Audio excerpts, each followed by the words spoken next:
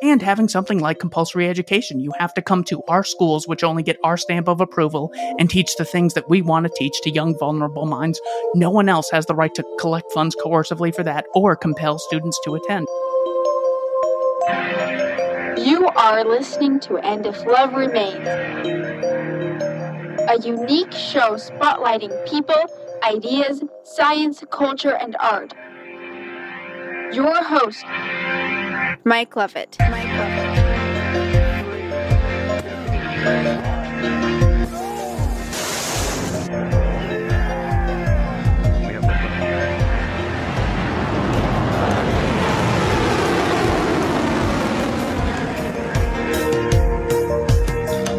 Hello, Rachel. Yes, you are listening to that great podcast in the sky, And If Love Remains, and I am its messenger.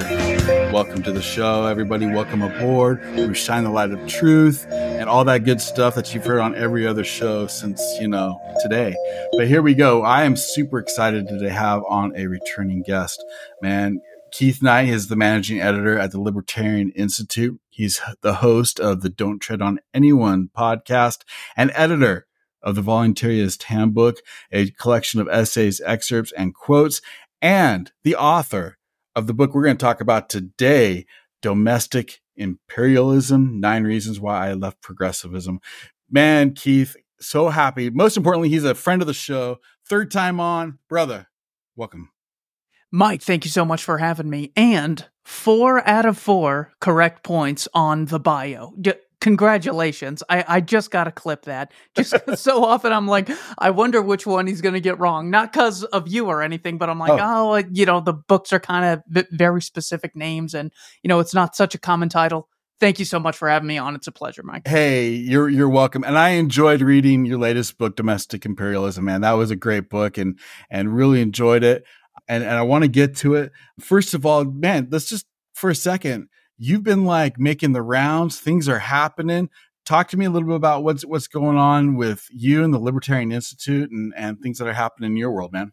The main thing at the Libertarian Institute is the same thing that we've been going for some time now, which is to create a free educational archive. So anyone interested in the concept of freedom can come to our website, go to our search engine, and type in anything, whether it's immigration, Israel, Winston Churchill, the First World War, and get a good idea of what we advocate or our interpretation of what the correct freedom position is. But I've been working on this book. Now, I know it's very thin, but at the same time, I wanted something so short that would encourage progressives to read. And there's a free PDF at libertarianinstitute.org. So as always, you can get the material there. You're just encouraging them to read, period. Is that the thing? Yeah. I remember holding, a copy of Karl Marx's Communist Manifesto, and I go, son of a gun, this tiny book had such a big influence. I gotta have, it can't be Man, Economy, and State size. My next one cannot be that big. And then I'm looking at Theodore Herzl's A Jewish State, and I go, I have to write something short and sweet. So this is my attempt to give people the ideas of freedom in a short and concise manner. No, it's wonderful, and it's really easy to read. I think your points are spot on. And I think you make some interesting points that I haven't heard in other places that I kind of want to go over that I'm excited to talk to you about. I want to, first of all, because it's in your subtitle, 9 Reasons Why You Left Progressivism. Can you talk to me? Because your book is so condensed that you don't get into kind of your biography. It is more about the ideas, which is the most important thing. But being a kind of like touchy-feely musician guy that I am interested in your story, your history, and what does that mean that you were a progressive and why you left? Can you kind of walk us through that a little bit? Yeah, I originally aligned with progressivism because I thought economically it would be very beneficial to distribute things for free as opposed to making people bear a cost in order to access a product or service. And treating people equally was a better society overall because it gave people more dignity and, created more goodwill among the population. Now, on the first count, as far as giving people things for free, the progressive immediately sees that giving the spending money on the military doesn't mean the military's free. You're allocating scarce dollars and material resources away from other things in the economy to the military. When they say defund the police, well, what's the problem with giving, people a few $1 million? It's free because the government pays for it. Well, immediately they go, okay, well, it's not free. So the entire progressive narrative of education should be free, healthcare should be free, housing should be free. Well, we see that all of this is the equivalent of saying, cell phones are free, you have to pay for them, but once you pay for them, then they're free. For some way that they were able to get people to say, it's free after they confiscate 30% of your income every year. Well, then everything's free. And then there's just no cost to anything. So first, there's no such thing as free. And then second, it drastically changes the amount of power certain groups within society have. So whether we give the Catholic Church $1 billion or confiscate $1 billion, that changes the amount of power that institution has.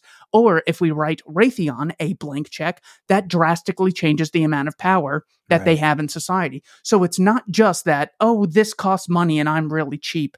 It's if you don't like these organizations which advocate things such as locking down small businesses for an indefinite period of time because of a virus, and you just have to wait until it's completely safe in order to do anything. Well, if you don't like that organization, you should not have to blindly obey their edicts. So when it comes to the principle that progressives are constantly advocating, my body, my choice, all the libertarian does is actually take that and apply it in the economic sphere in advocating a decriminalization of economic activity between consenting adults. Yeah. And when did that it is interesting because it for me, I think there's a story there that's common to a lot of people, that when they start to actually engage in and understand economics at a more than, freshman college level, it tends to change their outlook on what progressivism, what statism, if you don't like a monopoly, man, then you're really going to hate the state. Right. And you make that point over and over in your book. So when did that light come on for you, and what were your main influences in making that happen? It was so gradual. It would take me some time to think of who the exact main influences were. But on the second point as to, I was a progressive because I believed in things like equality or egalitarianism. Oh, yes. It is amazing that you can advocate such a thing, yet also advocate the existence of a state, which is an explicit unegalitarian social structure where even if you say, well, parties need to be equal. Okay, well, there's no such thing as equal power and influence. That's a fool's errand. But as far as being legally equal, the state has a right to collect funds coercively. No other organization has the right to do that. That's a little unequal. They have the right to compel labor against your will in the form of military conscription, also known as the Selective Service Act. No other organization has the right to do that. That's very unequal. They have a monopoly on printing money with the Federal Reserve Act of 1913. That's very unequal. They can kill people after first declaring war on them with more or less impunity. That's extremely unequal. And having something like compulsory education. You have to come to our schools, which only get our stamp of approval, and teach the things that we want to teach to young, vulnerable minds. No one else has the right to collect funds coercively for that or compel students to attend. So far from the state being the mechanism to achieve equality, it is the most unequal institution in society overall. So just being introduced to those ideas, I quickly said, well, if I believe in any sort of, however you define equality, obviously that can't count. Yeah. And it's interesting that whenever one starts to go back to first principles, when you start to say, okay, I need to use the non-aggression principle, to its fullest, like what does that actually mean? And how does that apply to everyday life? How do I apply the idea that I should allow somebody to say whatever they want to say, or pretty much do whatever they want to do as long as they're not hurting me and my property? When you start applying those things, like, everything else falls away. And for me, and I think you would agree with this, like the state becomes a facade. It becomes something that we have piled on top of to muddy the waters of what real natural property rights and what real natural rights are. And that's all the state does, is just muddy those waters to give power to the elite that have the ability to obtain the steer control of those powers. As Hans Hoppe says, the state is an expropriating property protector, and not just a minimalist expropriator where it's like, all right, they take a microscopic amount, but then there's all these benefits. It's like they take huge amounts and spend on your behalf, making you liable for whatever they spend. I think last year it was $6.27 trillion they spent for our benefit, and still, I never get thanked for paying taxes by any politician or cop or soldiers. They're just so entitled to it at this point. So yeah, the idea of an expropriating property protector is just ridiculous. I was reading in the Bible, I was reading the scripture about how a conquered people was forced to pay 20%, to their masters, and that was seen as such a terrible thing. And I think to myself, man, why are we not rising up? Because, man, 20%, give me that all day long.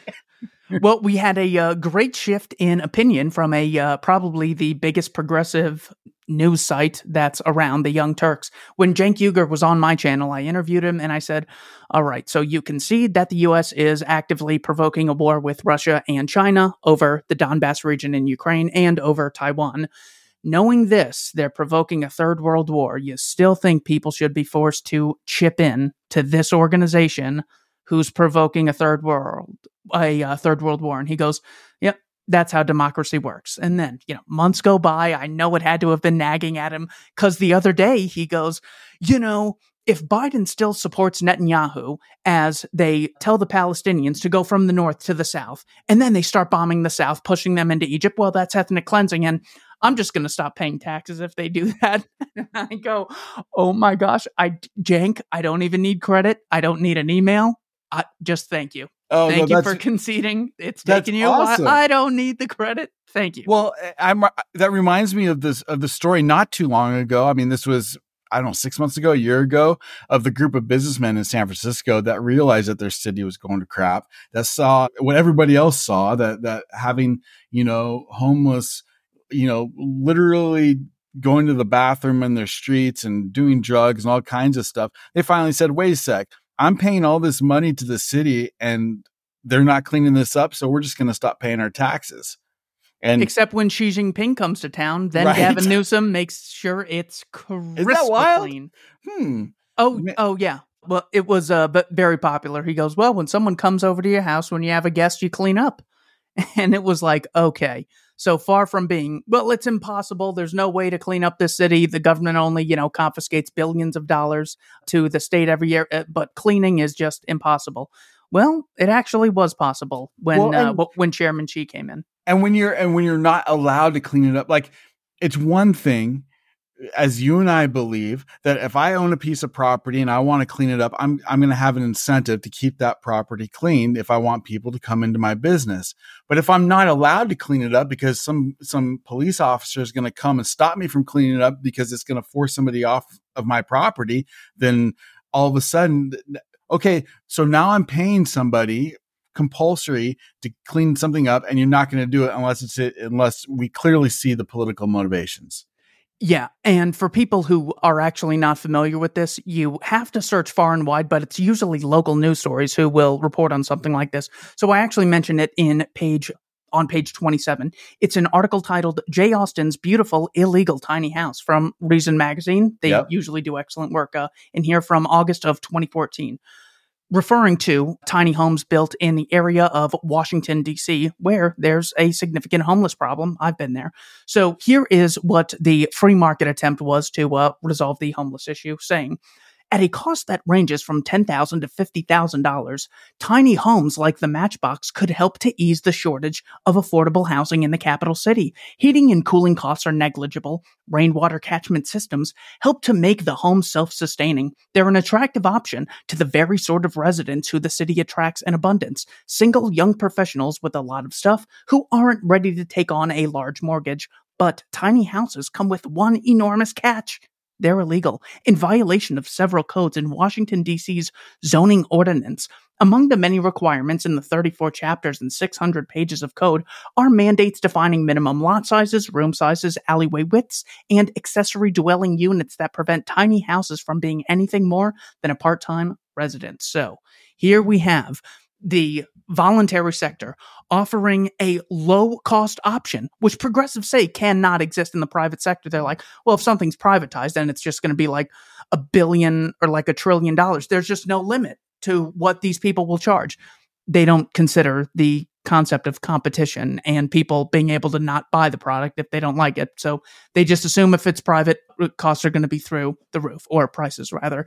However, this is actually being done. And what was happened in this case, I also cite the case of Elvis Summers in Los Angeles. These are places with huge homeless populations. So all of our cities are uglier because of progressivism and this assumption that the state has the right to regulate consenting commercial interactions between adults. So we'd have far fewer people being homeless. I also cite an example in Kansas City of people, Dr. Rex Archer, who's the head of, Kansas City Health Association, who ordered his employees to pour bleach on food that was given to the homeless by a group called Free Hot Soup. I think that they were called, place in Kansas City. Because they were doing so, they were giving people starving with no money, food without a permit. So because the state increasingly creates hurdles between producers and consumers, or people who have and people who don't have in the case of the homeless, the more barriers there are, the fewer people on the other side of that equation who are going to be helped. They immediately see this in the case of voting restrictions. If you say, well, you have to pass 5 tests and you have to have a driver's license and you have to climb Mount Kilimanjaro 3 times barefoot in order to vote, they'd say, well, obviously that's going to hurt the most vulnerable people in society. But when there's thousands of regulatory pages that you have to comply with in order to start trading with other adult citizens in your own country, well, who do you think that hurts? You think Jeff Bezos is like losing sleep at night and calling Sam Walton, oh, how are we going to deal with these regulations? Of course, it hurts the most vulnerable people with the least amount of resources. So this is why progressivism, while it sells itself on vilifying the rich, it ends up hurting the poor.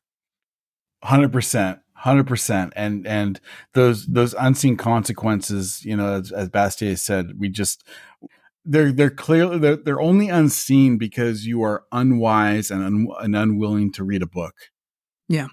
And in fact, it's funny. I was, harking back to you, in your last chapter, and I can't remember the gentleman you were interviewing, but he just had such a great quote. It was something to the effect of like, yeah, everybody wants to stop your choice except for theirs, Oh, who was that? I want to say that was Johan Norberg. This is a guy from Sweden who wrote an excellent book titled Progress, 10 Reasons to be Optimistic About the Future.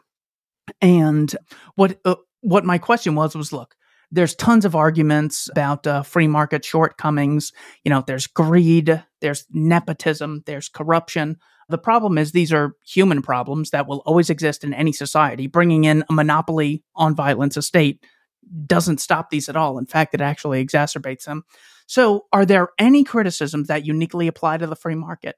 And I asked this to like 3 or 4 professors at the end of the book, and he said, well, his answer was essentially the paradox of choice, I think it's generally referred to as, where if you have 2 options, you pick one, and that means you only left one thing on the table, and you don't end up regretting it. You're pretty happy with your decision. But if you try going to the Cheesecake Factory and finding the great thing to order, there's so much, no matter what you order, you're like, oh, I should have gotten something else because there's thousands of options that you didn't get a chance. So maybe, he says, an overwhelming amount of choice is very difficult for human beings to contemplate and deal with in the real world. Therefore, a state, limiting choices could help some people in the short run. So the immediate question is, well, which organization gets to regulate this? Surely, if Vladimir Putin started limiting Americans' choices, they wouldn't say, thank you so much for not getting me stuck in the paradox of choice, Vladimir.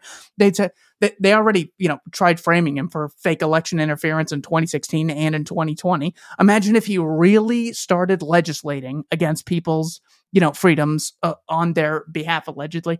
Well, immediately they'd say, well, maybe the choice is bad for me, but who the hell are you to tell me this? So what people end up doing is using voluntary methods of regulation. This involves places like Yelp, Amazon reviews, Underwriters Laboratories will give their stamp of approval. Tech companies, if you go to in Arizona at least, you can call them up and say, no, what technology do you guys recommend that we use? What should we stay away from? And for a small fee, they will tell you, here are things that work really well and have very good reputations. So the idea that, well, we wouldn't have any standards and there'd be too much choice and everything, there's still ways to differentiate good and bad products and services and, people to associate with. So the reason that I put that at the end is because, you can bash progressivism all day long, but if it's still the best alternative, well, then you're just criticizing the best thing that's around and saying, oh, there's a shortcoming. Well, there's always going to be shortcomings that people will frequently cite. Churchill allegedly said, democracy is the worst form of government except for all the others. Okay, well, if there really is an alternative, then we should look at it. And sure enough, there are alternatives, even something like roads. In America, I want to say in 1795, the first road ever paved, the Philadelphia-Lancaster Turnpike, was a private road. Organizations today like Vinci Concessions constantly make roads and railways. Yeah, well, even railways were privatized with people like Vanderbilt and Rockefeller at the beginning. So turns out everything can be privatized. There is an actual alternative. That's why I made it the last chapter of the first section of the book. And you make such a great point about, I don't remember the cathedral, but there's the cathedral, I think in England, and then the Statue of Liberty that were all funded, by private donations. They're funded by, ways other than government funding, other than coercion, that allowed beautiful, wonderful, glorious monuments to be built, without, and here's the other thing, everything, and you said it earlier, everything that the state does is ugly, period.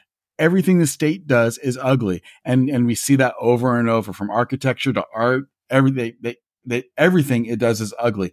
But when people come together as a community, as in a charitable contribution or in a religious outlook, or even just a trying to build a statue as a symbol to freedom, beauty happens.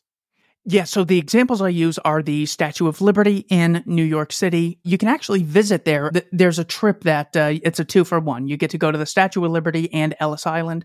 Tons of very interesting materials to read. I actually did this last year with my aunt. And you can find out how the Statue of Liberty was built in France by a bunch of voluntarily funded donations. And it is interesting to see how they still made money by, getting people to donate funds voluntarily and to take people on tours as they were building it. They would charge people. So it's not like someone's gonna gain, but someone has to lose in this scenario. It's like, no, the second you say, here's your constraint, do anything you want, that is within the realm of voluntarism, then people get so creative in what they can come up with. So the Statue of Liberty is the first one, and then the Salisbury Cathedral in England is just this beautiful cathedral. And so often people like Tucker Carlson will say, well, all the Walmarts of the world are making it so ugly. Walmart is related to business. Business is related to capitalism. Therefore, capitalism yields ugly things. And that could be true, but all you have to do is say, well, if people really want beautiful things, what sort of system would we rather have? One where they can voluntarily donate to them, or one in which the state more or less has a monopoly on what can and can't get built under the guise of helping, the collective or whatever? And the answer is very clear. You want a free market system. Absolutely. And talking about those Walmarts, how many Walmarts would look so much better if they didn't have so much regulation and so much red tape? They have to have a cookie cutter box so that everyone's the same and it's going to fit no matter whether you put one in Los Angeles or if you put one in Phoenix, Arizona, or in Houston, Texas. It all has to be the same because the organization's so big and you have to comply with so many rules and so many laws. It's bound to be ugly and lame. If an individual business could create, wanted to create a landmark to bring customers in and to, make something beautiful that kind of works with the environment that they live in, man, I think Walmart would do that if they could.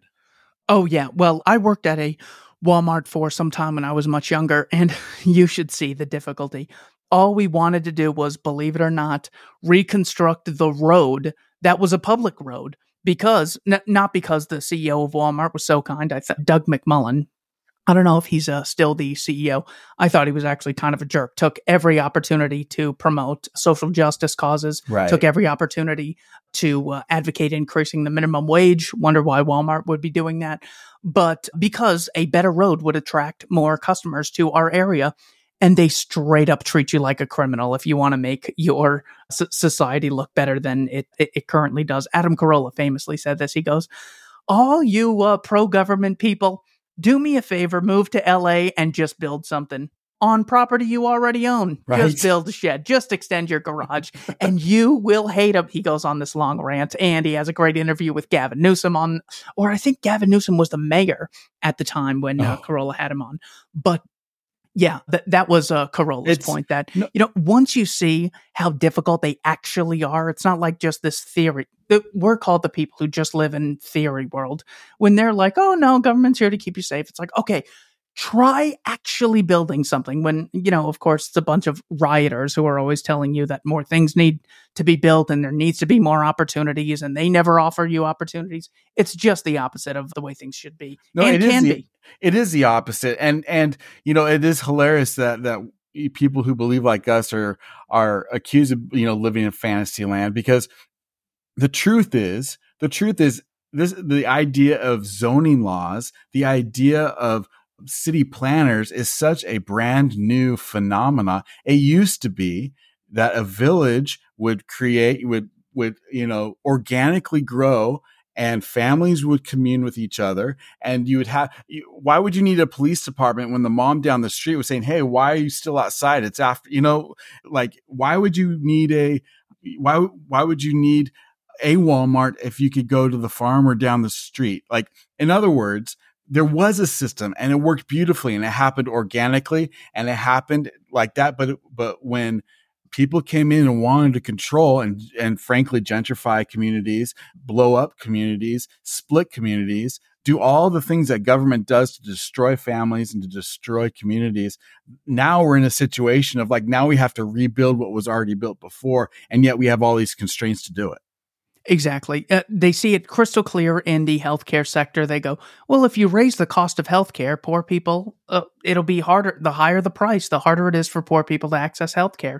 But when you say you have to drastically increase the cost of building things, well, fewer things are going to get built. And the current builders have less competition. So they're not going to be saying, well, we really got to make an attractive structure here in order to get people. So by any metric you use, just morally, economically, these regulations should not be on the books. Yeah.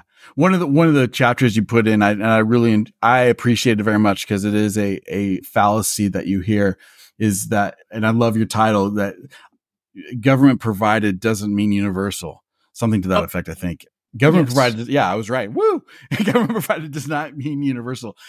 I love that concept, because the government provided schools, government provided healthcare, anything that's government provided is going to create scarcity by definition. It happens every time. And you can see every bubble that was created because of a government program that was, on the surface was trying to do good. The truth was trying to enrich others. But I love what you're talking about there in that chapter. Can you talk about where you came up with that and why that's an important aspect to your growth in this book? Of course. Yeah. A lot of programs are sold by progressives as saying this should be something universal, whether it's healthcare, housing, food, shelter, schooling.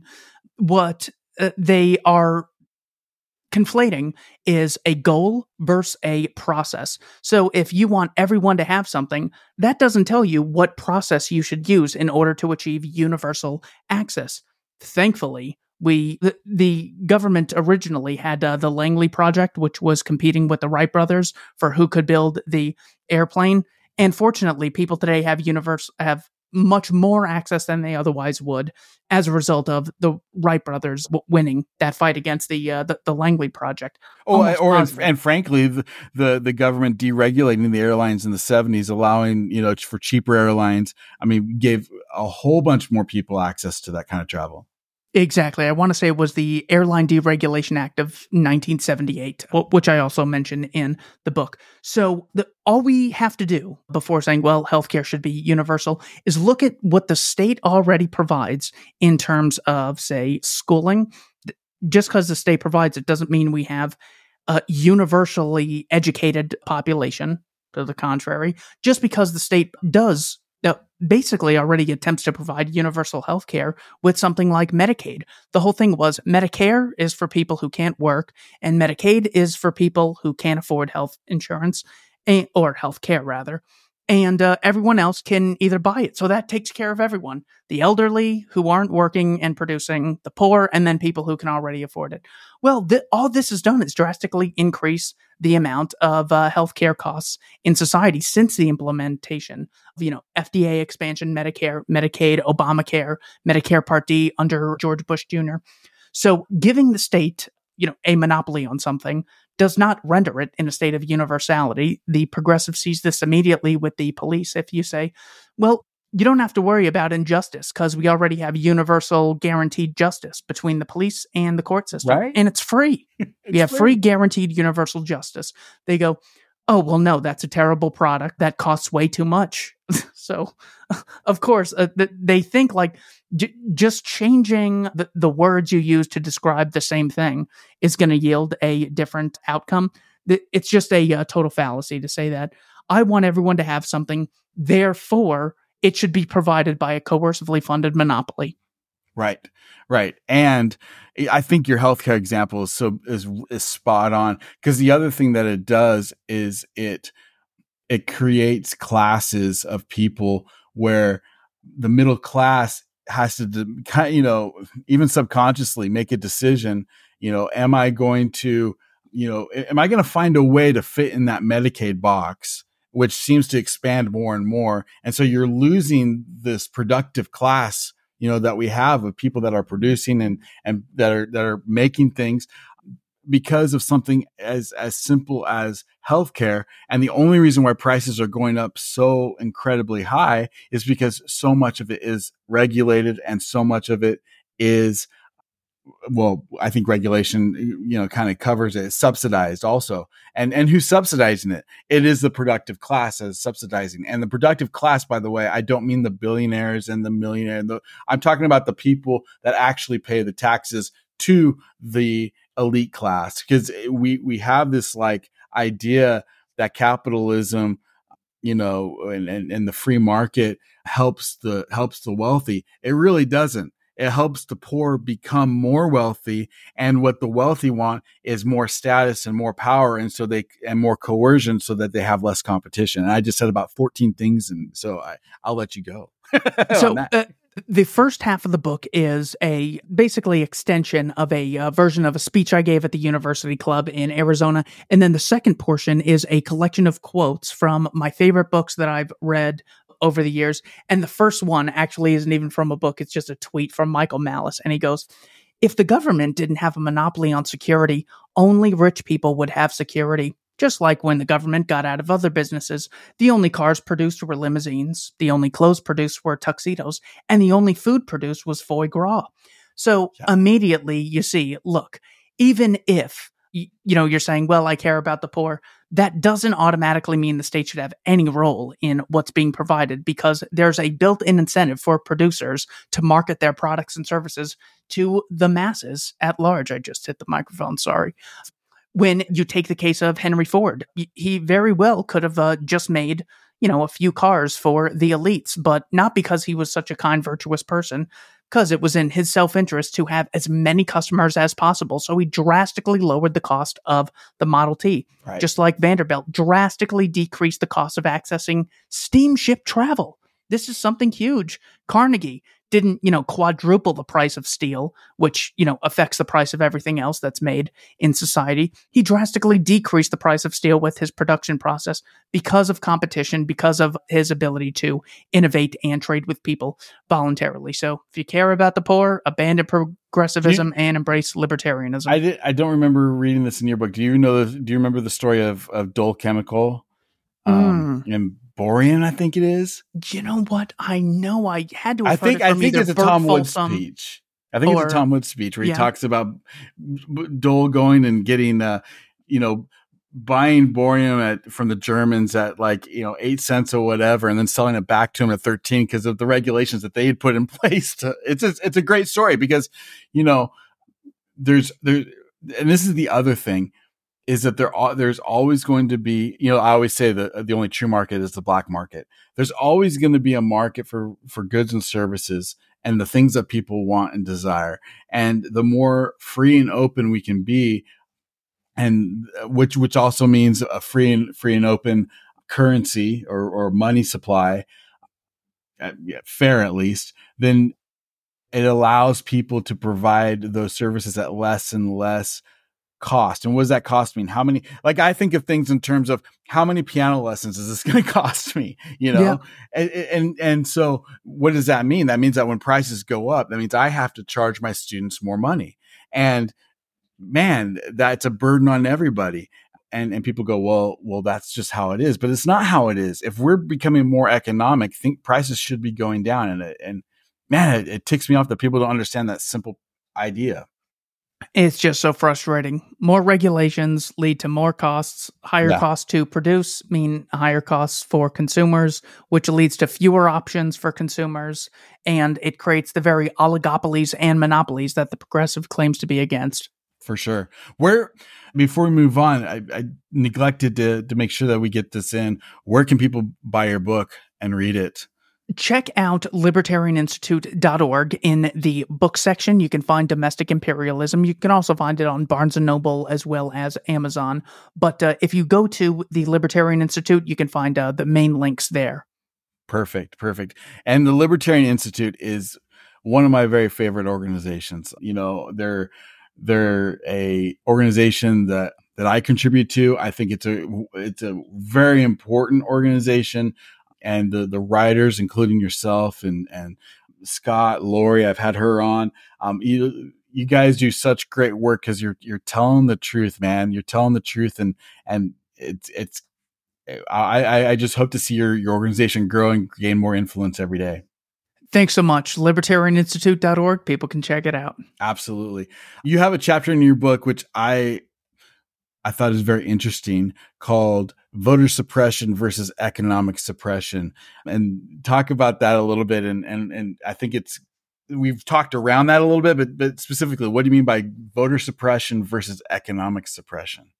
So this is the very idea that if you increase the cost of voting with regulations, you end up hurting the most vulnerable people in society. It makes it harder for them to vote. All I do is take the case of, well, if voting is about, making sure people's, desires are reflected in the society at large, the reality is that if your one vote, whether it goes in the voting box or in the shredder, is not going to change the outcome. But something that actually does change the outcome in your life is the amount of economic opportunities you have with what you can buy in opposition to, regulations, tariffs, and embargoes. So that restricts how your life could actually be better. Restricting who your employer can be, restricting where you can build. That is the actual suppression, which negatively affects every person every single day. Whereas voter suppression, look, if someone was suppressing someone else's vote, I think that psychologically that could do a lot of damage as far as increasing feelings of insecurity, but it's not going to change the outcome. Any economic suppression, which the progressive actually advocates, that drastically affects everyone almost negatively. So the example I use is, okay, if you're against voter suppression, if tomorrow we said, look, blacks just can't vote in America anymore, people would rightfully be outraged because of the blatant double standard. But I went to a bunch of these school choice meetings in Arizona when Doug Ducey was governor, and it was this huge thing. Right. I would ask a lot of people there, I'd say, would you give up your vote if it meant you could actually choose where your dollars went to which school you could send your kids to? And they said, oh, obviously, absolutely. Look, it's nothing that I'd brag about or do happily. And it could lead to other bad things, and that would be difficult. But as far as what has a bigger effect on your life, right? Voting once every 4 years for two politicians who are total liars, and God knows if the votes are even counted, or products and services that you actually consume, where you go to work. So I asked people to imagine two criminals, a voter suppressor and an economic suppressor. The voter suppressor sneaks into your house, steals your ballot, and just puts it in the trash, and you don't get to vote. Versus the guy who violently stops you by threatening you from getting a job as a hairdresser or a massage therapist or getting on the job experience at a hospital or stops you from working at a supermarket, which of these two criminals, but both of them, let's say, did something wrong, which one would you give a larger sentence to? Which one is a bigger threat to society? Someone who stops voters or someone who actually stops you from accessing products and services which make your life better? And immediately you say, okay, if I am against voter suppression at all, every reason I'm against voter suppression, I should be against economic suppression, Right. which is the state coercively intervening in voluntary interactions. So that is the premise of that chapter. It's well written, and the point is absolutely clear. I think because frankly, voter suppression is happening, even if the votes are counted all the way, even if you do go in and vote, because the bottom line is who I vote for is not the person that I may represent. In other words, like if my neighbor votes more than I do, like how am I represented by that representative? I'm not, because I didn't vote for him. And so it's already suppressed. Whereas in an economic transaction, you know, I love the Milton Friedman. If I want to buy your tie, there's a price for your tie at a Walmart. And if I want a blue one, I can have a blue one. If I want a green one, if I want a Mises tie, I can go to the, Mises Institute and buy a Mises tie. In other words, I have unlimited choices, where in the political field, we are suppressed to two choices within a window of about that much. Yeah, really. And they're always telling us that the free market leads to oligopolies. Okay, well, the political process has Democrats and Republicans. If that's not an oligopoly, I don't know what it is. Look at how hard do those politicians work to make sure the Green Party, the People's Party, the Libertarian Party get on stage. Certainly, if they are the solution to oligopolies, they should be the least oligopic institution in society, at least. And they, of course, never do that. Right. So you always have people who want more power in any society. The question is which sort of set of rules or processes should be embraced to decrease the amount of oligopolies that would exist. And obviously the answer is a free market where there's fewer barriers to entry, more competition, and more freedom to trade with others. Absolutely. Hey, Keith, I want to finish with this one. First of all, I really encourage people to go purchase your book. It is a great read. It's a short read, and you'll get for bang for the, buck as far as time it takes to read it and the amount of information you get. It's top notch. Absolutely wonderful. You are well read. You're one of you. I can't think of anybody that can spout out libertarian philosophy in quotes quite as well as you. Frankly, it's wonderful that when I see you on, I appreciate your time with me. What books other than yours would you recommend for people to read? If people say, hey man, I really want to get into this, what are maybe a short library of books that you would recommend people to pick up? Hans Hoppe's book, A Theory of Socialism and Capitalism, that is for someone generally interested in getting a little further in the ideas. What he essentially does is gets to the root differences between communism, the abolition of private property, socialism, the institutionalized aggression against private property, and capitalism, a social system based on the explicit recognition of non-aggressive contractual exchanges between private property owners. He really lays that out. That would be a great economics textbook. Second, maybe Milton Friedman's Free to Choose. That is a great empirical analysis of the free market, whereas Hans Hoppe is a little more theory-oriented, but still gets into empirical examples. And as far as the morality, I would say Murray Rothbard's book published in 1974 titled For a New Liberty. Those would be the books that I would check out. And then historically, one book is titled Enough Already, Time to End the War on Terrorism by Scott Horton, where he goes through each aspect of the war on terror, has a chapter on Syria, Iraq, Afghanistan, Pakistan, Yemen, Somalia, and Syria. Very informative. And this is just vitally important because so much of the state gaining its legitimacy doesn't come from people engaged in philosophical discussions, but they're like, look, the reality is we got a bunch of terrorists who want to blow our heads off because we are free.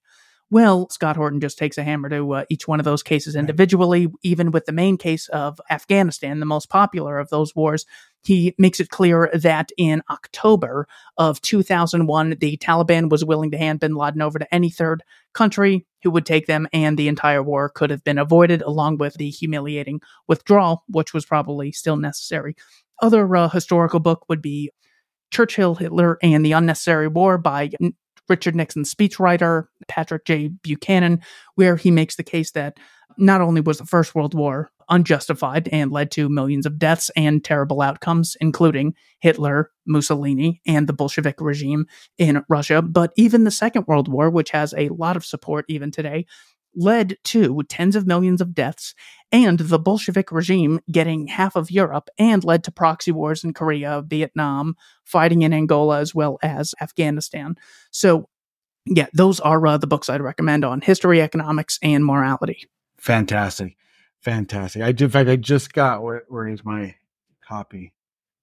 I'll trust that you have it. There it is. Coming to Palestine. Just pick that one up, man. I'm looking forward to digging into this. I think that's an important one for what's going on too in that area of the world. Man, Keith, I really appreciate your time. This is wonderful. Check him out at the Don't Tread on Anyone podcast, Libertarian Institute, and then of course pick up his book, Domestic Imperialism, 9 Reasons. Yeah. Before I go, were you able to tell who all of these 5 people are on the cover? Oh, you know what? Because I looked at it. I got a PDF of it. I didn't see the cover. So let me look at your cover. Let me see if know what? This is the print version. So the first run. So it actually has this. Wait, is that AOC on the right? Center. Yeah, I was just curious. I got a great artist to do this. It's Mises Pieces on Twitter. You can find his work, Andrew. He does terrific work. I just like asking interviewers. I go, to me, it looks so clear, but then again, I chose every one of the faces, so of course I know who they are. I thought this was I did see a cover of the book, and I do. It is, and obviously I can see it now. It is a great cover. I love like the stark, like bold colors, and the font is fantastic. So yeah, the goal was to show that when I'm criticizing progressivism, it's not just the SJWs of today. This is actually an ideology that goes back to, Teddy Roosevelt and Woodrow Wilson, Franklin Roosevelt, Lyndon Johnson, Bernie Sanders, and today AOC. So it is something that's embraced by most corporate marketing campaigns, Hollywood, human resource institutions, and even the Republican Party to a very large extent. Absolutely. That's what I was going to say. Because those are the waters that we swim in. I mean, you can make a case that Reagan, for the hero of the right, was a big progressive in a lot of areas. You can make a case definitely for George W. Bush. And as you talked about, Scott Horton's book, it is an absolute fact. When one realizes that war is the health of the state, man, that changes your perspective on everything, because you realize that everything that we do is focused on creating, maintaining, and extending war. Exactly. Yeah. Check his book out. It's titled Enough Already, Time to End the War on Terrorism. All right. Well, Domestic Imperialism, Keith Knight, brother, I really appreciate your time, man. Thank you so much. Anytime, Mike. Mike is gone. You are listening to And If Love Remains. Gone but not forgotten. First of 23 installments requested by Dr. Levitt. Trying to be in compliance here because we're taking him and that whole organization